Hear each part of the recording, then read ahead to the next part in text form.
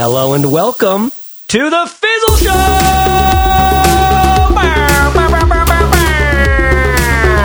It sounds like I'm just going bow, bow, bow. It's really my party horn. That's a party horn because, hell, man, if you're going to sit and listen to some business stuff, it might as well be fun, right? You might as well make it a little entertaining because sometimes doing your business is like pulling out your own teeth. You know, when you get that wisdom tooth and you're just like, oh man, my teeth are getting a little crowded in here. I should make some room, pull out that wisdom tooth. Sometimes building a business can feel like that because you don't have enough money to make payroll this month, or you don't know what you're going to do to get your next client, or the mortgage is due literally tomorrow and you're like up crap creek without a paddle, right? There's a lot of things that can happen in business. In the shadow side, there's also a lot that can happen in the light side, where you get that freedom, you get that autonomy, you get the ability to step into your own kind of lifestyle, the way that you want it to be. You get to spend your days doing things you care about, right? Serving and solving a problem that you think is important, and you get that there's like its own energy comes from that, right? You get motivated from that. You wake up in the morning, your head kind of pops off the pillow a little bit more, right? This is the light side of entrepreneurship. This is why we get into it. The shadow side is what we meet when we get there, right? And it can feel like you're a crappy entrepreneur. That's what this show is for. You're not a crappy entrepreneur. It's just hard. It's just hard. You might be a little crappy, but like we can help you get better. Do you think I started this journey in entrepreneurship as a good entrepreneur? You think that's why I got to where I am in life, as I was good at the beginning? No, I was a total freaking lazy. I still am enormously lazy. To me, entrepreneurship is about optimizing for my laziness. It's like, what is the work I need to do so that I can Netflix and chill? Right? Just admit that laziness is the handicap you were born with. Dude, it's so true. Zing. It's so true. I just, most jobs, I just cannot see the point in doing them. You're so lazy you can't even trim your own beard. I can't trim my beard. You're looking at it now. I literally can't even, I couldn't be arsed, as we'd say in Ireland, Corbett. I just couldn't be arsed to trim my beard, my hair. My hair's long. Took a shower this morning, you guys. Can I just tell you one little trick? Can I tell you one little trick about entrepreneurship? Okay. I'll talk about showers. But go Let's ahead. talk about lotions. No, I'm kidding. The shower. All right.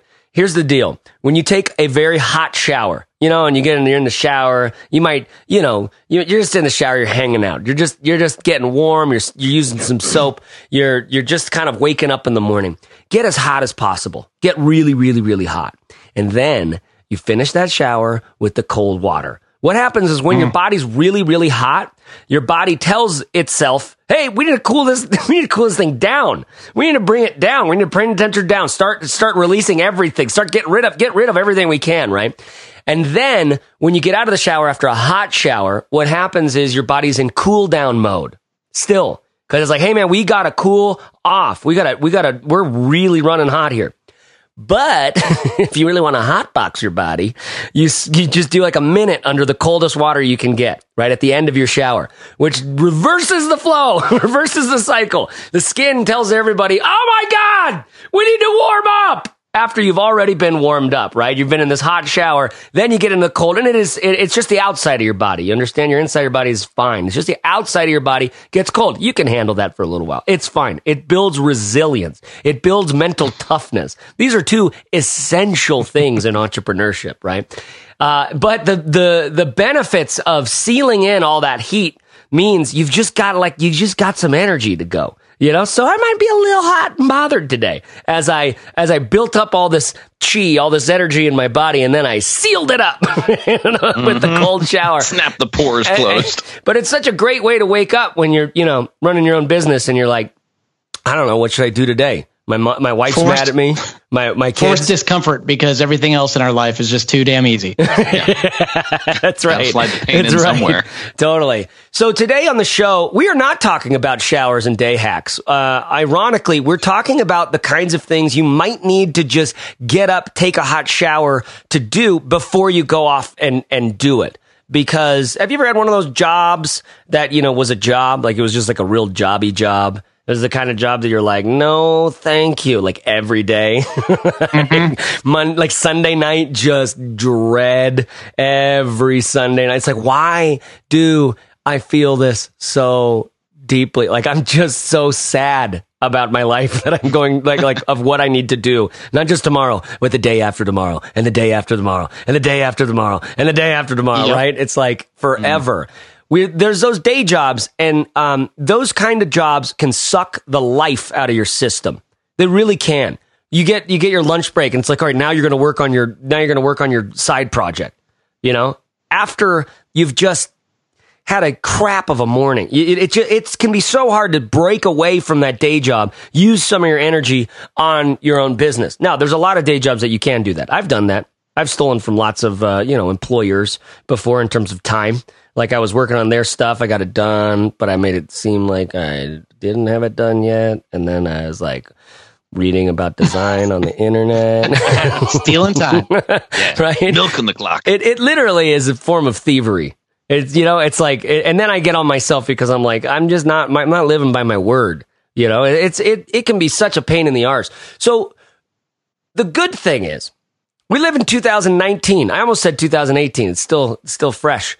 We live in 2019, where there is a whole new category of opportunity.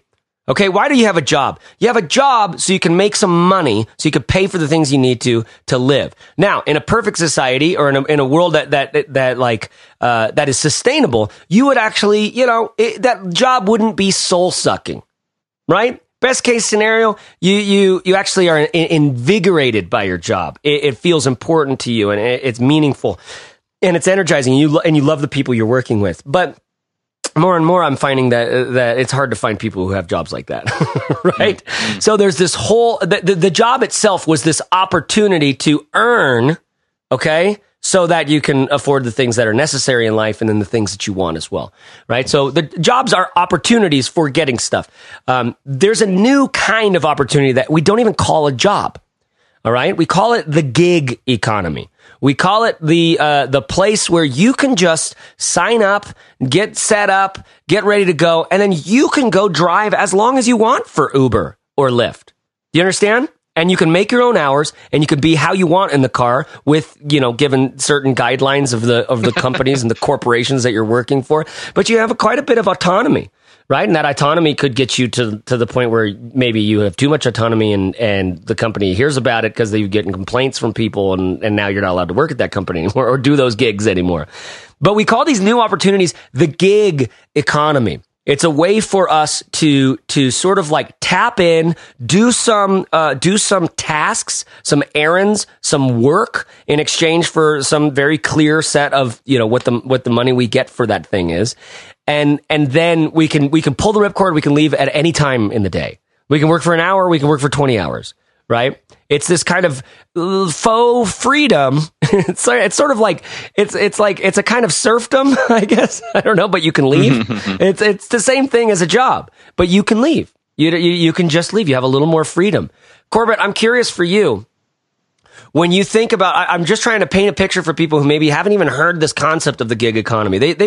I'm assuming people out there know about Uber and Lyft, right? There's even Rover, which we've had sponsor the show before, which is dog walking, right? Where you can go just literally, be in your city walking people's dogs as your gig, right? For however many bucks an hour and everything that happens through the app and yada, yada, yada. What do you think people like? Well, I don't know. Am I doing a good job explaining what the gig economy is? How would you explain it? Yeah, well, I mean, first of all, I'd say the cool thing is if you have committed to being an entrepreneur and you're in one of those soul-sucking jobs that makes you dread every Sunday night or Monday or whatever, if you're really committed to it, then you have to think about that job that you have merely as a means to an end. It's not your goal anymore. It's not your career path anymore. It's just a way to make money so that you can have a long enough runway to be able to get your business off the ground. Yeah. And if that's the case, then maybe you don't need that job anymore. Maybe there are other options where you can just make some money and take home a lot less stress, a lot less crap, a lot less baggage, have a lot more flexibility. And that's why we're talking about the gig economy. These options aren't probably the best for people long term, your goal is to be an entrepreneur. Let's be clear. Being a person doing a job in the gig economy is not being an entrepreneur. Yes, you're an independent contractor. You make your own hours, but you don't make the rules and you don't decide what the business does. Yeah. You're beholden to a lot of rules that gig is going to set forth. Yeah. So we're presenting these options as a way to make some cash so that over the next year, as you're building your business, you don't have to sweat it, right? Because all the stress that comes along with trying to build a business and worrying about the fact that your bank account balance is dwindling isn't fun. So put the finger in the dike with a gig from this list of 15, and you can at least buy yourself some time. Yeah, and if someone was looking for a dike, Corbett, to put a finger in, like, is there any tips that you have on finding what I hear in Holland, there are a lot of them. There's lots of dikes in Holland. Yes. All right, got it. Okay, I like this idea because it's true. You've got this big dam that's about to break and a little, a crack coming through it and this water squirting out. And you kind of want to just like poke your hole into it and think about the gig in that sense in some ways, right? Just as like we're just keeping this thing from completely, blowing up as we work on this other stuff. But at the same time, I've met a lot of, every time I'm in an Uber or a Lyft, most of the time I use Lyft because Uber has some questionable company policies. By the way, this is I heard an entrepreneur, big time, like a shoot the moon, like one of the Google, moonshot guy type guys, really thinking about the future. And he was talking, he really blew my mind on this. He's like, think about it. If we wanted to have President Trump impeached, which several, like large swaths of the population have wanted for a very long time at this point, they haven't been able to get it done. But one CEO does one stupid thing and we can all delete Uber off of our app and immediately we have so much power. Much power. Right? There's something about that societally that it enables a kind of like the consumer does have a lot of power in a lot of ways, right? I think that there's something in these giggy things it's really interesting to me because it's like a network mode of business instead of a silo mode of business, for I guess for lack of a better term. I don't know. The business can grow and shrink like based on how much actual desire there is for that service or something, just so as a business model, it's just interesting that you could get people on your thing, working for your thing, but on their own, like they only get paid the work they do, not just like for being employed, so to speak. Yeah. And that's a whole other episode, right? I mean, I'm in Europe for a few months and a lot of people here won't touch Uber or Lyft or any of them because they're, of a different mindset, which is people deserve more than just, being a cog in that machine. Yeah. And they deserve the protections and all that sort of stuff that you get with a real gig. But I think that is for people who view driving a taxi as a career. And we're talking about opportunities and not to bring the politics or whatever into it, because we're purely seeing these things as opportunities for people who need a stepping stone to get to their next landmark, which is building a business. Yeah. Yeah. Okay. I love this. All right. So, and I love your point, Corbett, about if you have if you're really committed to being an entrepreneur, your day job is just a means to an end, right? And there might be better means to that end. And so this conversation is just one where we get to lay out a platter, a poo-poo platter, if you will. And you want to go get some dim sum, have some poo-poo platter, right? It's just a smorgasbord. It's just it's like a variety of things on the table. It's a cornucopia, of options, strategies, gigs that you can potentially supplement some of your income with. Potentially head in this direction, have more freedom, more spare time, more, maybe in these places, and this is where my question really lies on this stuff, is if there's really ways to work smarter, not harder in like being a Lyft or an Uber driver, I think, and honestly, the company is incentivized to make it not that way. I think the companies are actively working to squeeze as much profit as they can, because that's what companies do. But I don't know. I don't know. Maybe some of these are real woke companies, and I'm excited to talk about some of these. So Aiden, like, what else needs to be said before we start talking about these different options that people can sign up for, just so they can get something, like, maybe there's one in this list that really sparks your interest, and you go like, oh dang, maybe I'll check that out. And who knows, 3 years from now, you started with like a checkout, and then now you're like, no, yeah, I quit my day job, I just do this now, I work part-time, and I make as much money as I did in my day job.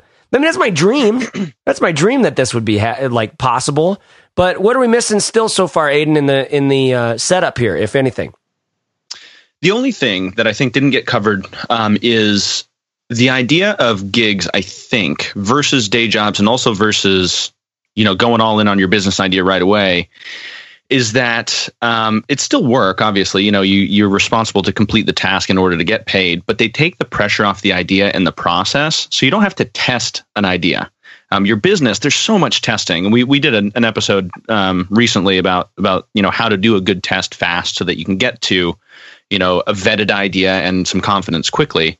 But that's still a lot of work, and that takes time and money if you or just a lot of energy if you're still working your day job. So these open kind of out of the box little gigs, and there's so many. I mean, we've just harped on Uber and Lyft, but we've got like 15 or 16 of these things right now that we're going to hit you with. Yeah. So what these do, at least in my opinion, is they relieve the burden of those trials and tests and failures. You're opening up something that's been proven already. And what that really does, I think, is it enables your creativity to be reserved for your thing. So not only does it like allow you to kind of flow state the gig and not focus your creative thoughts on the gig because it's been planned, it's paint by numbers kind of thing. But also, I think a lot of these things, most of them are fully remote. So you are driving around, or you are at your house, or at least you have like autonomy and total sovereignty of your day. Yeah. So that, and this is the most important thing for me, so that when you get inspired, you don't have to wait till 5 o'clock to hopefully still have the muse in the bottle, so that when you get home, you can work on your business. Because I'll tell you what, man, that muse is elusive. And if I lose that inspiration, I may go another week or month before I get the same idea, or get the same motivation, or get the same time. Yeah. So I think with gigs, it's really, really easy, just to use the same example, but to be driving Uber, and then all of a sudden you hear some song, or you get in a conversation with somebody, because Uber drivers are all pitching their stuff to everybody anyway. Mm-hmm. That's probably a really constructive space to then say, oh my gosh, I just had a breakthrough. Let me go home. Let me not drive for the next couple hours, or let me just hit a cafe because I'm right here and bang out the idea because I'm inspired now, Yeah. So I think that's probably the biggest thing for me about why the gig economy is a perfect little puzzle piece for your runway, because this is still short term. That's a really big deal. Like, that's it's a really big point. I wasn't even thinking about that before, but it's huge that if you find a gig that works for you, maybe one of the things that works for you about it is it's a little bit brainless. Right? You're a little bit just like your body's in motion. You're doing the things. You're driving around. You're waiting for the thing. You're walking the dogs. You're picking them up. You're taking them back. Maybe there's not a lot of, maybe it's not like super draining on you in a way. Maybe when you're sitting there, like obviously I'm still thinking on like Lyft and Uber, because I love to drive and I love to listen to podcasts, and I can easily have like a, one headphone piece in my ear as I listen to whatever, some podcast. And there's something sort of restorative and almost mellow about it. There's something almost regenerative about it. There can be. And so I'm not giving away my energy to something that I'm not giving away much energy to things that aren't my business project. Right. Exactly. It's such a big point. Yeah. Versus working in an office somewhere, right, where you're just using your brain all day, and then you don't have a whole lot of cycles left. No, absolutely. Or, and you're in an office, and you're interacting with people, and it's like, man, fucking Jeffrey's weird. And it's like weirds me out when I talk to him, and it's like, I don't even know. You got all that ambivalence and all that, whatever. It just like starts draining, like just the people can be draining. Maybe it's just as much draining when you've got strangers in the back of your, Honda Accord or something. I don't know. Yeah.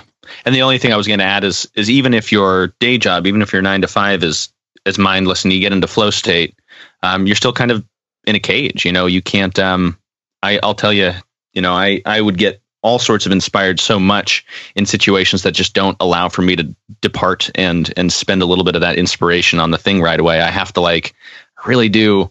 I can't tell you how many things I've tried to like bottle inspiration and like store it for later, and it just doesn't. I've never found an answer to that. Yeah. Yeah. Okay. I like this. Well, I think it's time to start walking us through the list, Aiden. Aiden, you put together this amazing list. Let's go through it. Okay. So first and foremost, I don't think we really need to get into Uber and Lyft. Everybody understands how that works. You got your car, you download the app, you drive, pick people up, drop them off, you make money. Yeah.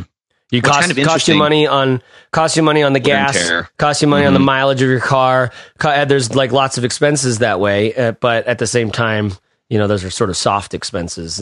It doesn't feel that bad. So I don't know. I've never driven for Uber and Lyft, and so I don't know what the profit like actually looks like. I don't know what I'm actually going home with, but I know a lot of people are doing it. A lot of people are doing it. Totally, and you need to. You know, you can if you look at these gigs that we're going to talk about and just purely think about, well, I'm not going to make that much money. That might be true. And you might the wheels might start turning, and you might start thinking about like, you know, dog walking, for example. Well, maybe I should build my own dog walking business because then I'd make a lot more money. But that's not the point, right? You have another business opportunity that you want to build. So you want this to be as simple and mindless as possible. Yeah. And maybe if you don't make a ton of money, it's a little bit of pressure there. It's better. Right? Yeah. Yeah. Almost. Yeah, that's great. Okay, so let's start walking through them. I mean, we're saying Uber and Lyft. People kind of already know about these ones. Yeah, people already know about those, but I think that was good of you, Chase, to bring up kind of like what are the costs there, and you nailed it. So if you are looking at the same cost, if you have the same resource, which is essentially the car, a presentable car that you can take people around in, there is more that you can do with your car than just Uber and Lyft. There's this really fascinating one that I just discovered called Hop, Skip, Drive. And Hop, Skip, Drive is kind of like Uber for kids. But it's like, it's a little bit more vetted. So it's for parents to like, it's almost like a private driver, right? Is for parents to get their kids to and from places that, and they don't just want to hire an Uber, or they can't just have a Lincoln Town Car at their disposal. Yeah. Wow. So that's pretty cool, you know. So the only other barrier to entry there, I think, is some sort of background check. It sounds like a couple years of experience with child care. You have to have a certain age under your belt. But otherwise, it's the same stuff, you know. You have to have a car. You have to be a good driver. I love how bold and brave it is for parents to like go like, all right, I'm going to trust this service for picking up my kids, because I want to live in a world like that. I really do want to live in a world where it's like, oh, dude, yeah, we're going to have Hop, Skip, Drive, pick up the kids and then take them to soccer or whatever, you know. I don't know. Maybe that's just absentee parenting. But I just know how if I had that I could roll with that, and it was cost effective for me, and I was able to, you know, take that meeting or finalize that video or do whatever things that we're doing that would enable me to be more fully present with my family later on. So I wasn't, you know, I got stuff done, so I could really dive in with my family later on. I don't know. Maybe the service would be phenomenal. I mean, it seems like it could be really great. Yeah, It looks like there's a bunch of these as well that are doing basically Uber but for kids. One of them I read about, Bubble in Dallas, exclusively employs off-duty or retired police officers. Yeah, there you go. Wow, that's interesting. See, this is where that gig economy thing is. It's like fractally exploding to where. Just niching. It's niching out. Yeah. It's like this Hop, Skip, Drive is like the Bay Area, Southern California, and Colorado Front Range area. It looks like those are the places. God, the moms driving minivans on this website are just amazing. They're so good. But that sense of like, there might be things in your location that don't exist at a lot of other places. And, you know, it could be very well the case that, like, you know, I don't know what Eugene, Oregon happens to have like a really thriving kind of Hop, Skip, Drive sort of deal up there, right? And so one of the things about these gig economy things is finding one that is in your area, vetting it to see if people are actually making any money doing that thing. You know, It'd be so great to talk to a driver for Hop Skip Drive and be like, hey, what's it actually like? Right? Or a few. Yeah. And before you dive right into some of this stuff. Because there's that whole, I think in some ways there's knowing what's out there. And then there's like, okay, I'm going to actually take the leap. I'm going to get into this. And for me, I would want to, like, if it's something like Hop Skip Drive, I would want to talk to at least one, but probably, hopefully a few of the drivers to get like a sense of, hey man, what's this really like? Like, how often are you, how many hours? What kind of money are you making? What's it like to get the jobs from the app and stuff like that? Is it all pretty straightforward? And because I'm very curious about it all, you know? Totally. And I think one of the other things, you know, not to knock doing what you just mentioned, Chase, but the truth is I think, you know, by nature, these gigs are super toe dippable. You know, you really can. I mean, if you don't have the time to do the research, just try it on for size. Try it for a week, I think, you know? Yeah. It is not. I want to see that as a subheading on one of their landing pages. Yeah. Super toe dippable. Super toe dippable. What does that mean? Toe dippable? Oh, you can dip your toe easily. God, I was like, I'm sorry. What planet am I on? Beg your pardon. That's so Raven. Okay, what else we got? More to say on Hop Skip Drive? No, I think, you know, I'm going to try and compartmentalize these. There's a lot that are kind of like, if you have a vehicle, this is what you can do to monetize your vehicle. Yeah. So the next thing I would dive into, which is really cool. A friend of mine used this recently. It's called Turo, and Turo is a way. It's kind of like an Airbnb for your car. So it enables you to, if you're a car owner, rent your car out. For a price that you decide. The company, I believe, carries most of the insurance. I'm sure there's some forms and stuff and liability waivers and legal stuff. But from what I understand, you know, this is an ability for you to, if you have kind of a snazzy or interesting car, I'm sure this is a better opportunity for you than to drive that car with people in the back seat. It's more like letting people rent your car. Yeah, if you've got some swanky weird vehicle, if you got a Westphalia, if you got an old Bug, I'm sure people want to try those things out, you know? Well, yeah, that's crazy. I remember in Portland there was a bunch of billboards for this thing, Turo, Turo, and we'll have links to all of these at the show notes for this episode, which will be for you at fizzleshow.co/308. So that's where you'll find links to all of these as we keep going. The other cool thing about Turo is they have like rare and other kinds of cars that you wouldn't be able to rent normally. If you're looking to rent a car, they have sports cars and all that kind of stuff, which is pretty cool. And we should mention this is not the only company that's doing that sort of thing. There are others. So anytime you're interested in this kind of gig, you know, check it out and see if there's other companies out there that might offer more favorable terms to the people running the gigs. Yeah, that's a great point. Because, I mean, it is, like Chase was saying, what do you say, fractal explosion? Yeah. That's exactly what's going on. It's what life does. Also, it's the same thing that life does. It's just biomimicry, man. It's the way biology works. It's the way trees branch. I like it. I like it. And actually, I did want to come back to something you said, Corbett, which I think was a good point, which was that... Well, thank you. You're very welcome. Don't get too excited if it's not something up your alley to go and try and do this for yourself, like start your own thing.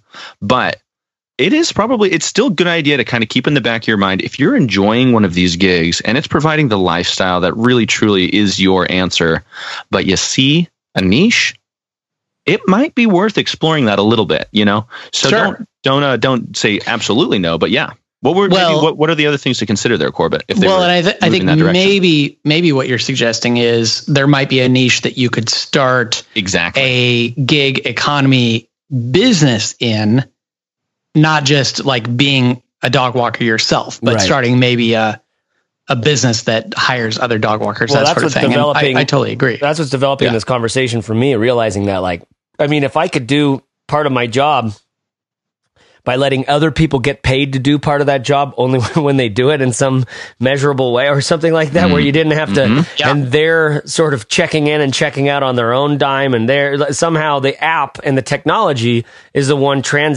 managing all the transactions of like who's doing what and all that stuff. I mean, it's just fascinating. It's just fascinating. It's a way of putting our worker ants to work. Do you know what I mean? It's like, hey, I need a job, put me to work. It's like, all right, fire up your phone and click sign in. You know, and now you're working. This is a little bit like a part of me wants to go like people deserve better, and part of me wants to go like, dude, we're so lucky. You know, right. It's a real weird, it's a funky feeling though, because working for some of these, I mean, there is something potentially, at least the story out there is for like Uber drivers is the big story. It's kind of dehumanizing in some ways. You know, you're just not treated like very respectfully, and so you're a driver for this company, and so there's just, I don't know, there's just some complications that it seems like societally we're still working out there, but I don't know, maybe it's not that complicated. Maybe it isn't. Maybe it's like one of the things I keep thinking about, and maybe this is crappy of me, but I'm like, dude, when you're an Uber or Lyft driver, you're competing with immigrants. You're competing with the hardest working people on the planet, basically, right? Like, and not that it's necessarily competing, but like you're driving around this one part in downtown LA with like 40 other dudes from, you know, India, Pakistan, Vietnam, Laos, wherever in the world, and they're just hustling. They're working it. Do you know what I mean? Yeah, totally. Yeah. They weren't born with a handicap of laziness. Listen, it's important that we identify these handicaps, you know, because I don't know. I had video games growing up, right? It's like, how many kids have video games growing up these days, right? You know the kind of laziness this country is inheriting in the next 40 years. God. Woo. Woo. Woo. We've got a sponsor for this episode. Corbett, why don't you read to us a little bit about who's bringing us the Fizzle Show today? That's right. If you have a business or know someone who does, you probably know that small business owners wear a lot of hats. And some of those hats are totally great, but some, like filing taxes or running payroll, for example, they're not so great. And that's where Gusto comes in. Gusto makes payroll, taxes, and HR actually easy for small businesses. Fast, simple payroll processing, benefits, and expert HR support all in one place. Gusto automatically pays and files your federal, state, and local taxes, so you don't have to worry about it. Plus, they make it easy to add on health benefits and even a 401k for your team. Those old school clunky payroll providers just weren't built for the way modern small businesses work. But Gusto is. Plus, listeners of The Fizzle Show get 3 months free when they run their first payroll. So try a demo and see for yourself at gusto.com/fizzle. That's gusto.com/fizzle. All right. That's gusto.com/fizzle. Thank you to Gusto, not only for providing our own payroll, but for supporting small businesses all across the U.S. and I don't know, for supporting it, like indie business and the Fizzle Show itself. I like companies that are serving our people. All right, y'all. So we've got like a handful that we're just beginning in here. So what's next? Next, the final, I think one of the final kind of like vehicle related ones. It's called Dolly, and Dolly is, you ever you get that one friend that has the truck, and that one friend hates all of his friends because every time any friend needs to move, he's like the guy. So this company is a solution to that by allowing that guy or anybody else that has kind of a large-ish vehicle to rent it out for people that need to move stuff. Nice. Yeah. So that is, and then also I think it is a marketplace for people with big muscles that want to use them to move. So not only can you use your buddy's truck, but he doesn't have to do the moving either because there's a whole network of people that are willing to do that. Chase, you had this app a long time ago in Portland. What was it called? It was just called Wes. Yeah, there's a guy called Wes. There's a guy called Wes who my wife single-handedly turned him into a business. I heard about this. Why did I hear about You heard about Wes? You heard about Wes? Most people in Portland probably are starting to catch wind of Wes. It's anyways, yeah, it was just he just didn't have work, and he didn't have work, dude. And Melissa, my wife, worked with him on I think he was an inspector. He might have been a home inspector at some point or doing something. And it was just like, he had just kind of fallen on some hard times for a moment. And so, we had stuff that we needed to get taken to the dump. And so Melissa was just like, let's hire Wes to do it. Like, I got a guy who I think can do that. And then we started telling our friends about him. Dude, it's the best thing. It's like, great. That guy from 1-800-GOT-JUNK is like a really big, like, speaker, like, he's all over. it's a very fascinating business. The business is white people have things they want to get rid of. Do you know what I mean? The business is we're so like we're going to pay you to take our garbage that we paid a lot of money for, like old IKEA or Target furniture or something like that. Just stuff that we've outgrown and you don't need. Every one of our friends has basically hired Wes at some point to just you just make a pile as you do some spring cleaning. And you go, Wes, come on over. We're ready for you. So if you don't have a Wes, the what's the new equivalent of that? Dolly. Totally. And yeah. Dolly, what a great example of a brand too. Just Dolly. This is a great, I don't know, my head's kind of turning on that. It's just like, okay, what is a hand truck or a dolly is like a thing that you use when you do the kinds of work like this. And they created a brand out of it called Dolly. It's playful. It's fun. I don't know, just an interesting brand example. Yeah, no, it's fascinating, and I think they've actually developed some clout. It's looking like I think they've got a partnership with Airbnb. I'm sorry, Crate and Barrel. So they are definitely making moves. Might be, I mean, this is another thing about these companies is they're kind of being vetted by the market already. So super cool, Dolly. Yeah. Now, the only other thing that I think might be vehicle related would be both Postmates and Amazon Flex. I think everybody kind of knows what Postmates is. But people who don't, just explain it real quick. Yeah. From what I understand, it's just like you are just a delivery driver. And companies or restaurants mostly, I think, or grocery stores that don't have delivery services can simply get signed up with Postmates. And then there's a group of people that are kind of like individual contractors for Postmates, and they'll just take things to and from places. You can definitely be a bicyclist on Postmates too. So if you are in the resource department of bicycle rather than car, this may be your answer. Yeah. And then Amazon Flex, is that the Amazon delivery guys? No. So Amazon Flex is, it is, you are a package delivery person. Okay. So you, it's kind of like, I don't know, man. I mean, I can't imagine this opportunity is going to last long when they roll out their drone program. None of these opopportunities are lasting very long. Exactly. I think is the deal. Well, it's available. One time only.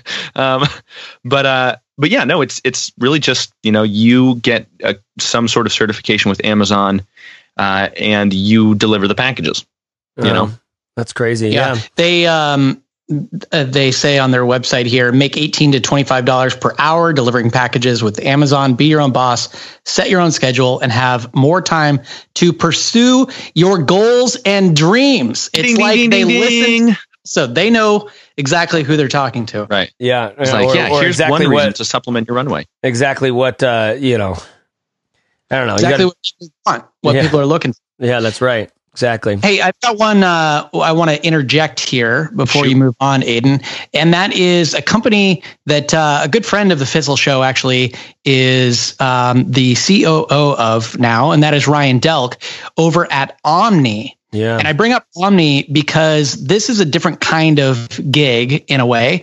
Omni allows you to store items with them. So let's say you have stuff in your house that's valuable, you don't have room to store it, and you want to send it somewhere. You don't necessarily want to rent a whole storage unit. With Omni, you get an app, you push a button, somebody comes to your house, they pick up your bicycle or whatever it is, they take it away and store it for you. You pay for storage, a limited amount. It's a couple dollars a month, something like that.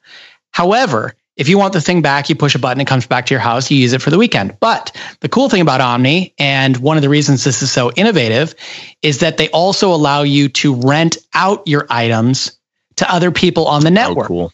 So that bicycle that you have that's gathering dust in your house that you don't have room for anymore, you might be able to put it up at Omni and then start making a little bit of income from this thing. And the way that people are using this, rumor is, from Ryan and others, is that people have figured out there are certain things that are renting really well on Omni, and they are buying a bunch of them and shipping them there, even though they don't own them already or don't have a need for them themselves.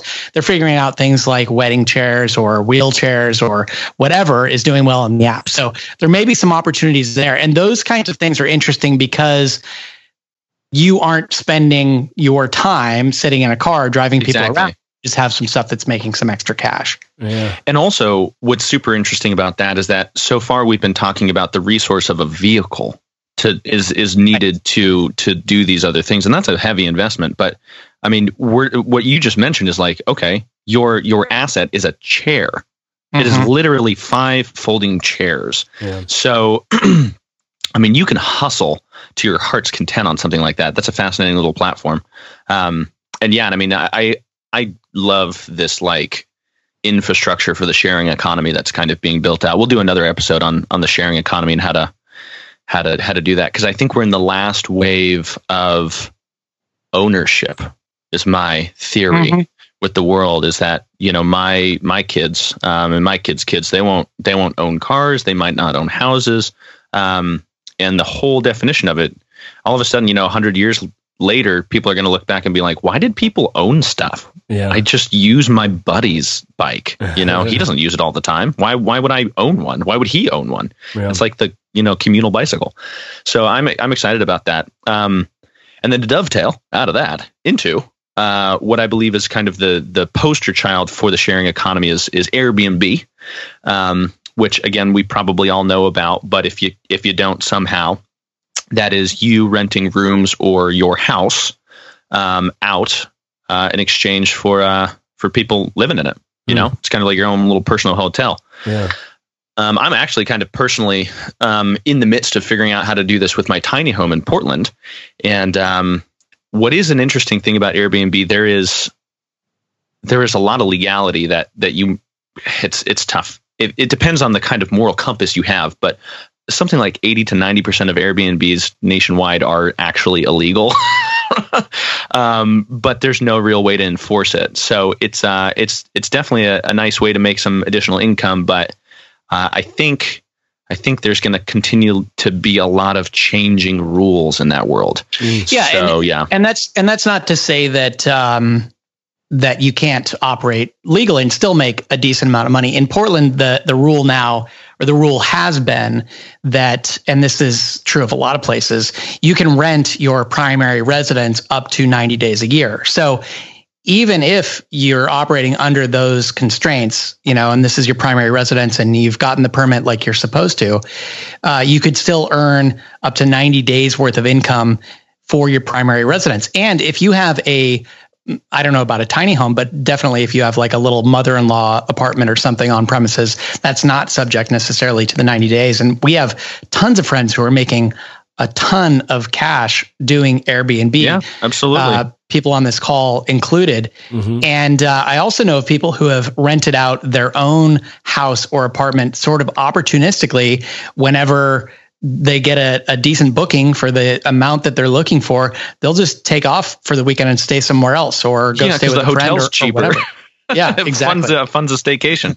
Yeah, that's super cool. And again, so this is one more example of something that requires kind of a hefty resource.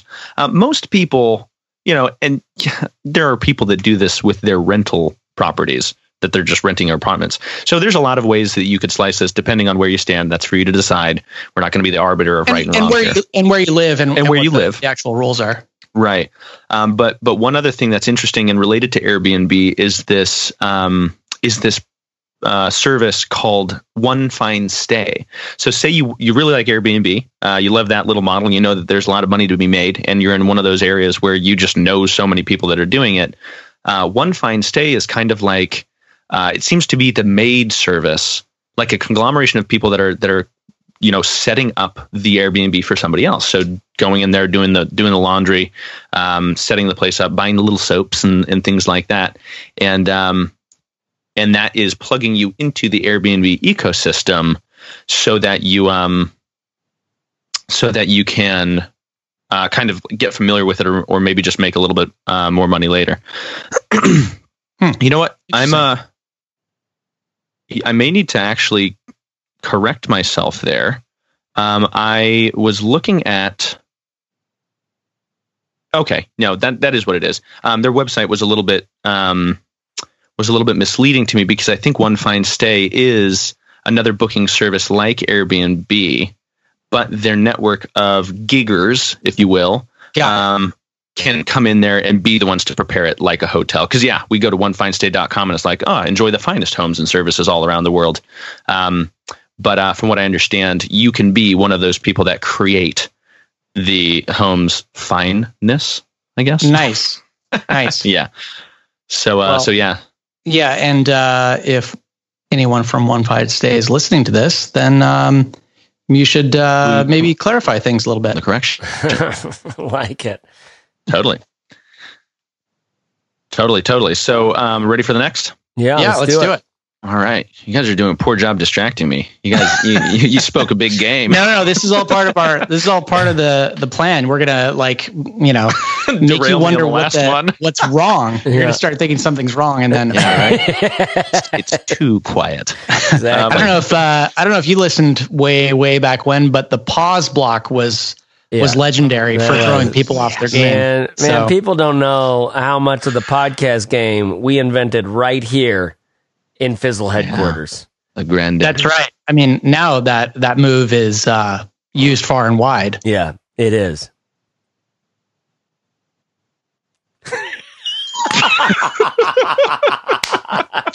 Well played. All right, what do we got next? Okay, so your guys' favorite, maybe Corbett, you want to tell us a little bit about Rover, even though they're not sponsoring today. Who are they and what do they do? Yeah, we love Rover. They've sponsored the Fizzle Show several times. And Rover is a way for you to earn money, basically, by walking or watching dogs. They have an app, and for people who have dogs and need those dogs to be watched because they're headed out of town or because they have a job and want their dog to get some exercise during the day, they open up that app and find someone who lives in their neighborhood who's been reviewed and is willing to do that in exchange for a small fee. So you can basically just start snuggling dogs in your own home and get paid for it, which is pretty cool. Yeah, no, and I always thought that was like such a cool little thing. Like the stuff that we've talked about so far is cool, hustly. You can do all that stuff, but I can't think of anything more enjoyable if I was a gigger in this economy to just walk spend some times with a lot of little animals. Well, yeah, that's the thing. It's like when you're making a film, like if you watch I remember this happened in Rocky. I think it was Rocky 4. It was like the first Rocky they made after a big long break of making Rockies. The first one in there, he's I think he has a restaurant or something like that. And one of the this was within the first minute or two of the movie. He's shown interacting with a dog and giving a dog actually some food or something like that. And it's just because it's like this way that we show that this character has a heart and actually cares about things is like they're interacting with a dog. Dogs are like the most special animal to us in some ways in the whole animal world, because they're the things that were wild and now now they're all domesticated. They're literally we created a dog. We created dog out of wolf, however many thousands of years ago. And we invented dog. Yeah. We invented dog out of wolf. And so it's we've got this special affinity for the thing. And if you can actually make money walking dogs, obviously they can be wild animals as well. But man, how sweet can that be? What a great way to make it, a few extra bucks a week. Yeah. Yeah. And another example of a fierce animal that was recently domesticated. The next one is TaskRabbit.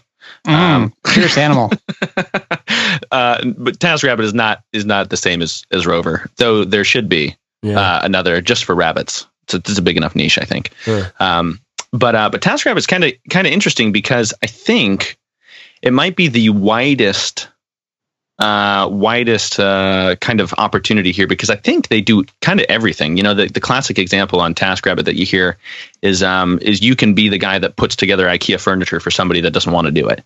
Yeah. But yeah, I mean it's essentially like things like mounting and installing TVs, moving and packing, assembling furniture, being a general handyman. Yeah, they have cleaning. Right. We've hired people to do bartending at parties, that sort of thing as well.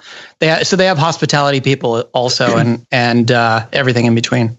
Yeah, I mean it's kind of literally everything. I almost wonder if we were talking about the kind of the fractal niche explosion that's been happening. I wonder how many of these things that we've just talked about, and how many more are going to explode out of a heavily rented TaskRabbit task, and then become their own platform and things like that. I would imagine, it sounds like Rover might have actually been one of those things. There were enough people doing dog walking. Yeah. I'm just imagining a world where, let's see, you are renting your car on Turo, your house on Airbnb, you're doing tasks, and then watching dogs at night, and just cleaning house at the end of the day. Cleaning house, totally, but not actually cleaning any houses. Or are you also cleaning? Or maybe houses? You're also doing that. Yeah, no, I think I would love to hear from people. I would almost imagine that a good amount of our Fizzlers have some experience with some of these, and I wonder if there's one fabled listener out there that is doing exactly what you said. And if you are, running like 40, hit us up. Yeah, totally. I would be so curious to hear who out there is doing this and supplementing their income with it. Yeah. All right, on to the next. So you guys have seen the show Parks and Rec, right? Yeah. Mm-hmm. You remember Aziz Ansari's little business, Rent-A-Swag, where he was renting, because he's really small. He was renting all of his really fancy clothes to like high school kids for prom. Yeah, totally. So there's something real like that. It's called Closet Collective, and it's kind of like, I think it's one part consignment. And I couldn't find their website. I think their website's like down right now, or they got they let it expire and they got scooped. But I think there's ways to kind of get at them on social. Maybe we'll find. Hold on, I can't recommend this to anybody. If you literally go to closetcollective.com and it says just another John's metal detectors sites site. Yeah. Hello world. Welcome to John's metal detectors. What it says. Dude, this is crazy. No, take it off the list. Well, Okay. Take that one off the list, but I'll give you another to supplement. Yes, if you're interested in earning money from your clothing, and that is Poshmark. I think a lot of people have been using this recently. It's kind of like an eBay for clothing. And I know my sister-in-law has been doing pretty well with Poshmark. Really? By cleaning out her friends and family's closets and putting stuff up there and making money or splitting the proceeds with people. So, wow. If you've got extra stuff, or if you're doing the Marie Kondo thing, then you might want to check out Poshmark. Right. Wow, that's interesting. See, I feel like it was like my moral responsibility to take my clothes to Goodwill. Do you know what I mean? I feel like this is like, isn't this what we're supposed to? You know what happens when you take it to Goodwill, right? I don't know. People with disabilities get jobs. No, it gets like flown to Africa, and piles and piles and piles of our shitty old T-shirts are just like taking up landfill space over there now. Oh boy. Oh no. Oh boy. All right. Point taken. We'll take Goodwill off the list then. Take Goodwill off the list. No, don't take Goodwill off the list, but just do your research. If you want to be woke and you want to Marie Kondo your shit. But John's metal detectors sites also looks interesting, so we might want to. I know. So leave it on the list. Just it's a different thing now, is what it is. Totally. Okay, good. Poshmark. Now we got a new one. Yeah, there you go. Okay, so Poshmark instead of Closet Collective. But this is less of a giggy sort. I mean, it is. No, it's exactly a giggy sort of thing. I mean, because you're doing it in your spare time. You're putting stuff up there. I mean, if you took it seriously, who knows? I mean, I don't know how much they're selling stuff, but there's a lot of like Lululemon and Athletica type stuff on here, right? Like that. That stuff will last. I don't know. We could get a little money, but then you're buying it. You got to make sure you get the right size. It's just interesting. It's a way to get good stuff for affordable prices. It's kind of nice. Yeah, totally. And is that a rental service? Is that like, or is it? No, it's like you're actually buying and selling. Yeah, it's buying and selling. Yeah, no, I hope Closet Collective still exists, because that's I just want Aziz Ansari's business to actually be legit in the real world. I just need one of Jim's metal detectors site. We know where your head's at, Chase. Yeah. All right, what's next? So there's a category of this is kind of where it start. Maybe I'll leave that for last. But there's a category of like where the gigs start becoming kind of like the freelance service-based entrepreneurship things. But before we get there, a couple things. One is really simple. Tool Locker. I need to find that URL again. Actually, I'm not sure if they have. Yeah, here we go. Toollocker.com. No, I can't recommend that either. Gosh. Oh no.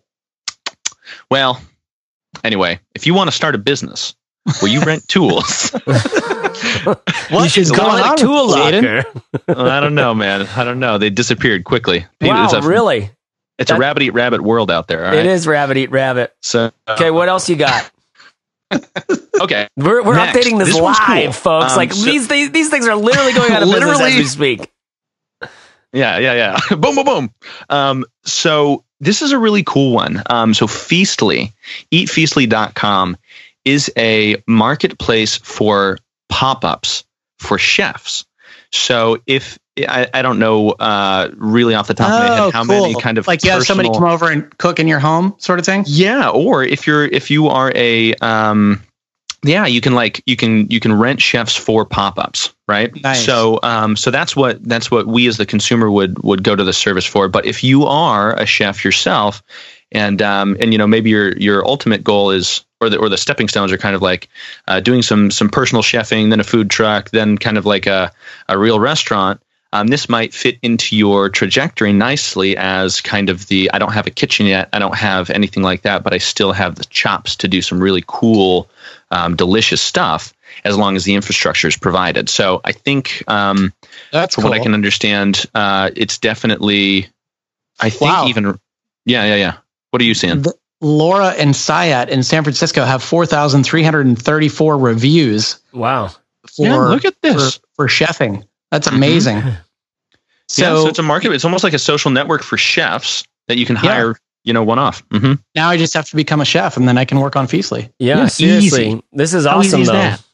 This is killer. Hopefully there's some good like sous chefs out there working some lines somewhere who actually have some good skills, and don't want to start up their own restaurant, but they can, they could put stuff together here. That's a great point. And if you're working in a restaurant right now, you know how hard that job is, how long the hours are, and you can't take days off, right? If you're essential there. So this could be a great way to get out of that gig, still use your skills, still get paid a decent amount for knowing what you know, but really being able to set your own days and hours and stuff. That's amazing. It makes me want to hire one of these people for just like, maybe I want to put together a dinner party just so I can hire someone.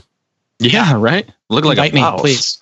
Yeah, and I think that's super super interesting too, because I think this is a great example of a opportunity that so many people are super passionate about cooking, but has like this dismal lifestyle track record, right? So it seems to almost be offering a potential solution to the only downside that this typical career has had, which is just awful, like working super hard, super high stress. Not that that's bad. I mean, you need pressure to make a diamond, right? But if you can be an amazing chef and have this amazing life and the pressure is low and you get to be really creative, that's where I think the creativity can blossom when the pressure isn't always on. So I'm really excited about that. I'm going to have my eyes on that myself. See where they go. Nice. So the last category, which you guys are probably most familiar with, dear listeners, is things like Upwork. Now, the only other things that I'll throw at you are a couple fractal niches that have probably exploded out of Upwork. So Upwork, I think, Chase, did you ever do Upwork stuff? I never did Upwork. No, and I never hired through Upwork either. But I did a lot of freelance work. Gotcha. So Upwork is, I think, kind of like an all-in-one marketplace. My wife kills it on Upwork. She's an email automation strategist, and she has found that there is not a lot of other people on there. She can charge whatever she wants, and it's pretty amazing. Yeah. But I think what probably happens, so there's a lot of web designers, regular designers, probably filmmakers, a lot of creative crafts I see on Upwork a lot. But the ones that I'm most excited about are these two other ones. One is called Hello Tech, and one is called Spare Hire. And these are platforms that are specified for tech professionals to do tech consulting and services. So that can be as simple as probably like what is the Best Buy thing? The Geek Squad. The Geek Squad. Right. It's probably like it's a little platform for you as a Geek Squad person to get plugged into, some Angie's List thing, kind of where people can look and hire you directly. Nice. And then, that's Hello Tech. That's Hello Tech.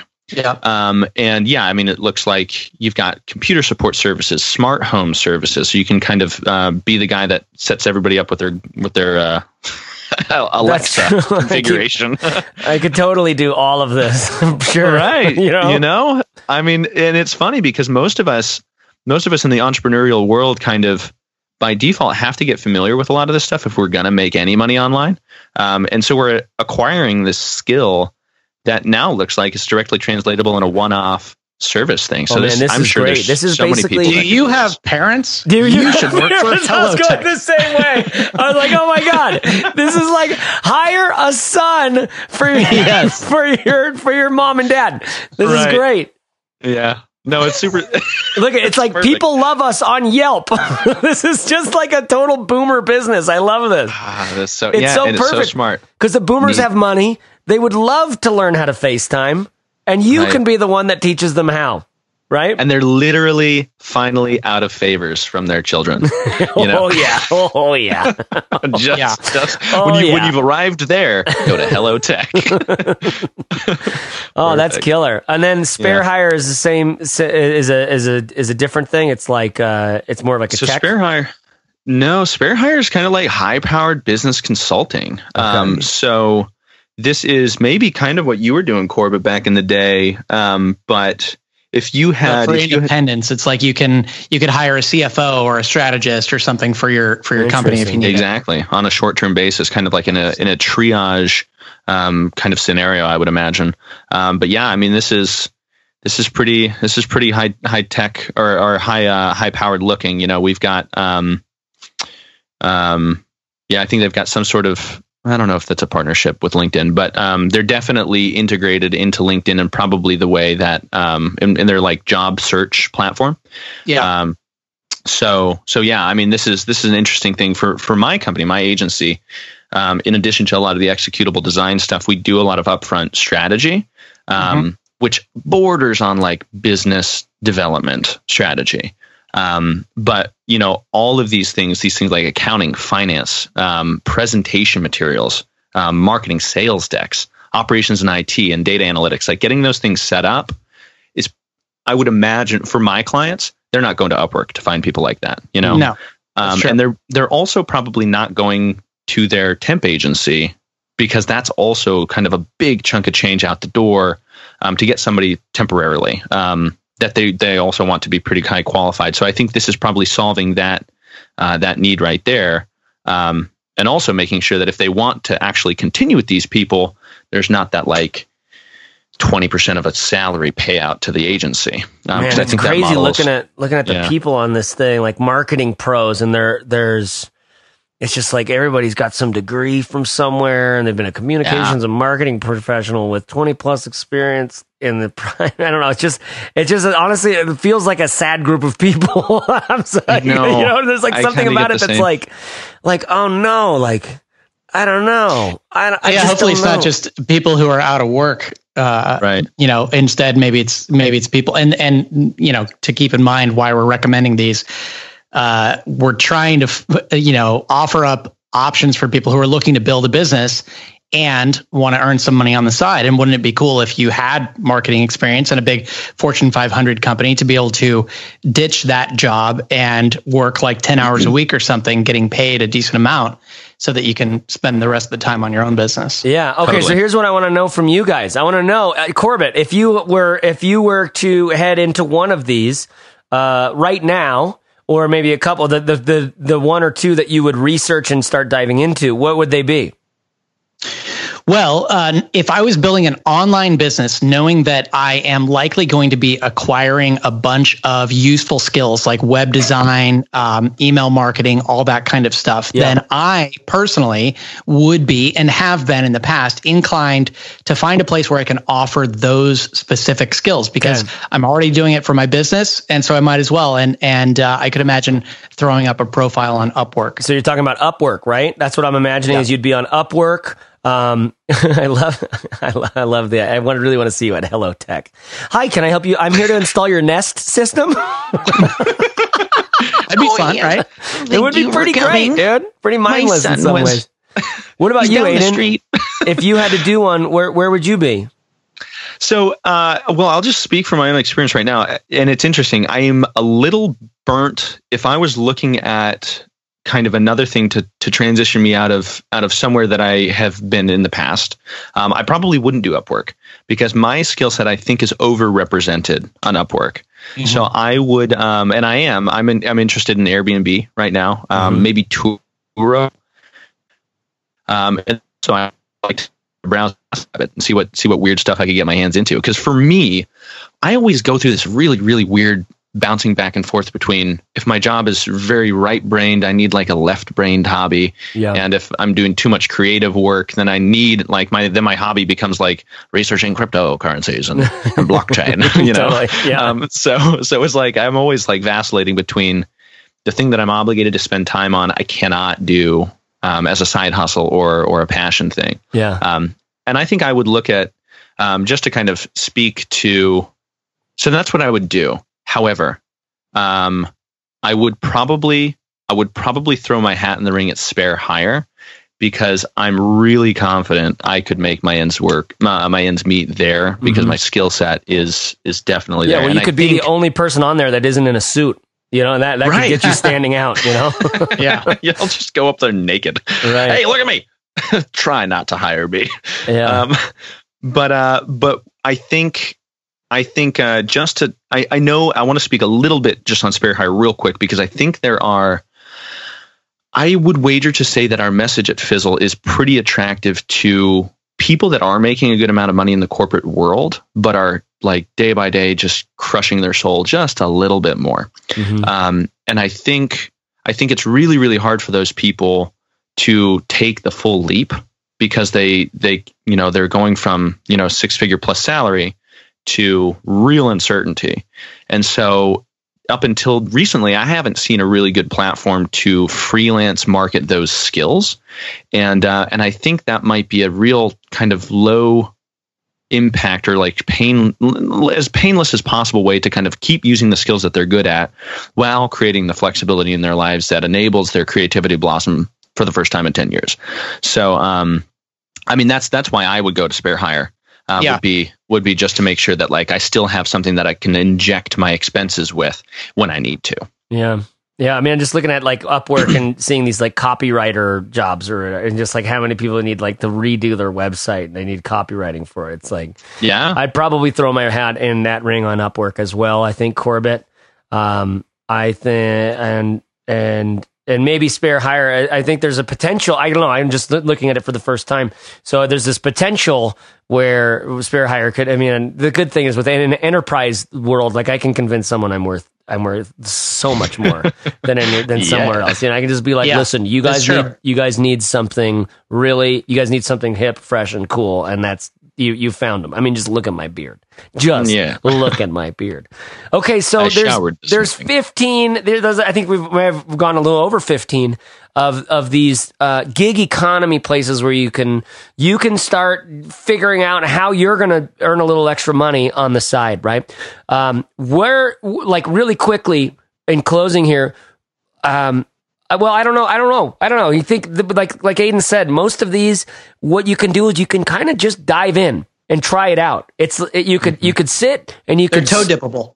They're very toe dippable, right? You can sit and you can stew on it and think about, what's going to go right about this? What's going to go wrong about this? You could try to talk to people who are currently doing it and see what the results are, right? Maybe you get some insight. Maybe you could do both. Maybe you could jump in in some small and meaningful way, and do a little research and talk to some of the top performers in that, just get some feedback on like, hey, what are you doing that's working? What have you learned about being on Upwork? Because you're going to if you're, for instance, on Upwork, you're going to find, what I would do is I would go look at a bunch of top performers, top rated people's profiles, and I would just kind of like I would recreate a version of that in some way, and because everywhere in every one of these tools, people are looking for specific things. Again, you do have like so much of the work is done for you. Like on an Upwork, people are searching an Upwork and they're looking for your skills, and you happen to be there next to however many, 5 or 500 other people, or maybe 5,000 other people who have the same skills, right? Or the same kind of skill. At least they say that on paper, and you need to stand out in there, right? So learning how to be chosen there. It's the same thing with an Uber and a Lyft, where it's like, where are you haunting and hanging around such that you might get chosen to pick up someone nearby, right? I learned so much about that talking to Uber and Lyft drivers over the years, just like when to go out, where to go out, and how much you can expect to be making, But I hope this conversation has been super helpful for you guys out there, because as you know, our goal here is just to help you actually successfully get your business off the ground. And these gig economy opportunities are interesting for that, definitely.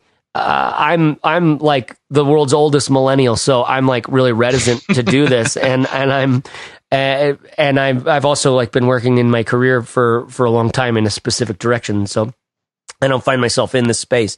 But if I was in this space, which is not unlikely for me to end up being like, Daddy might be an Uber driver at some point, because Daddy's a YouTuber, so that means there's no such thing as security for you or your sister.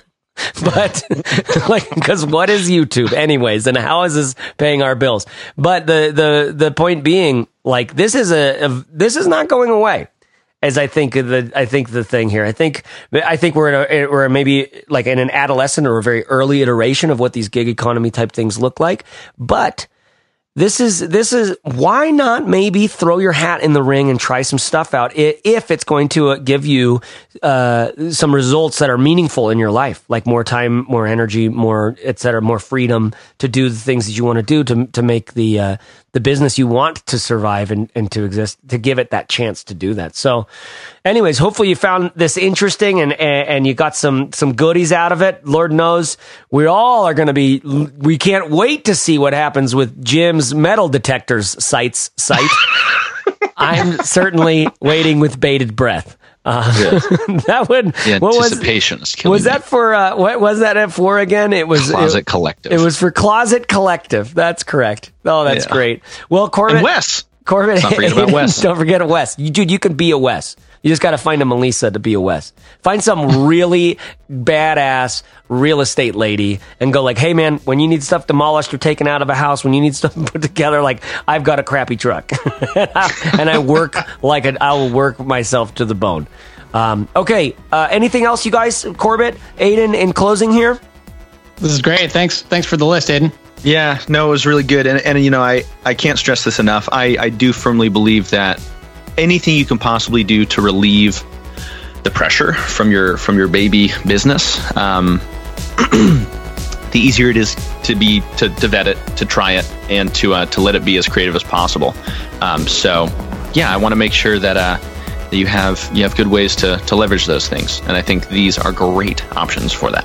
Yeah, and who knows? Maybe you end up falling in love with helping someone with their email marketing. By the way, that whole email funnel strategy thing is just like, that is so where I would be right now. It is so where I would be right now. Just studying as much of that as possible, because it's just like every company's just about to be learning about, like, okay, we can do that. All right, so we need to pay a little more at MailChimp, but now we can do it. Okay, well, let's do it. It's just like, it's so good. All right, team, this has been awesome. Dear Fizzler, thank you so much for listening to this episode. It is episode, what are we? 308? Let me see. Hold on a second. Wait for it. Got to get back to my notes. Yes, fizzleshow.co/308 is where you can go to find all the links and things about this episode. Everything that we mentioned in here will be on that page. That's fizzleshow.co/308. As always, 5 weeks for free of Fizzle for you who are listening to the podcast. We only announce this here. You just go to fizzle.co/try5. It's only for podcast listeners. Fizzle.co/try5 to get 5 weeks of the Fizzle service for free. Check that out. I have been Chase Wardman Reeves. On the call with me, Corbett Barr in Spain, Aiden Fishbein out in Arizona or something like that. I don't even know where you are right now. And we'll talk to you next week. Find care, take care, serve hard, and dig in. Thanks, y'all. Talk to you later. Bye-bye.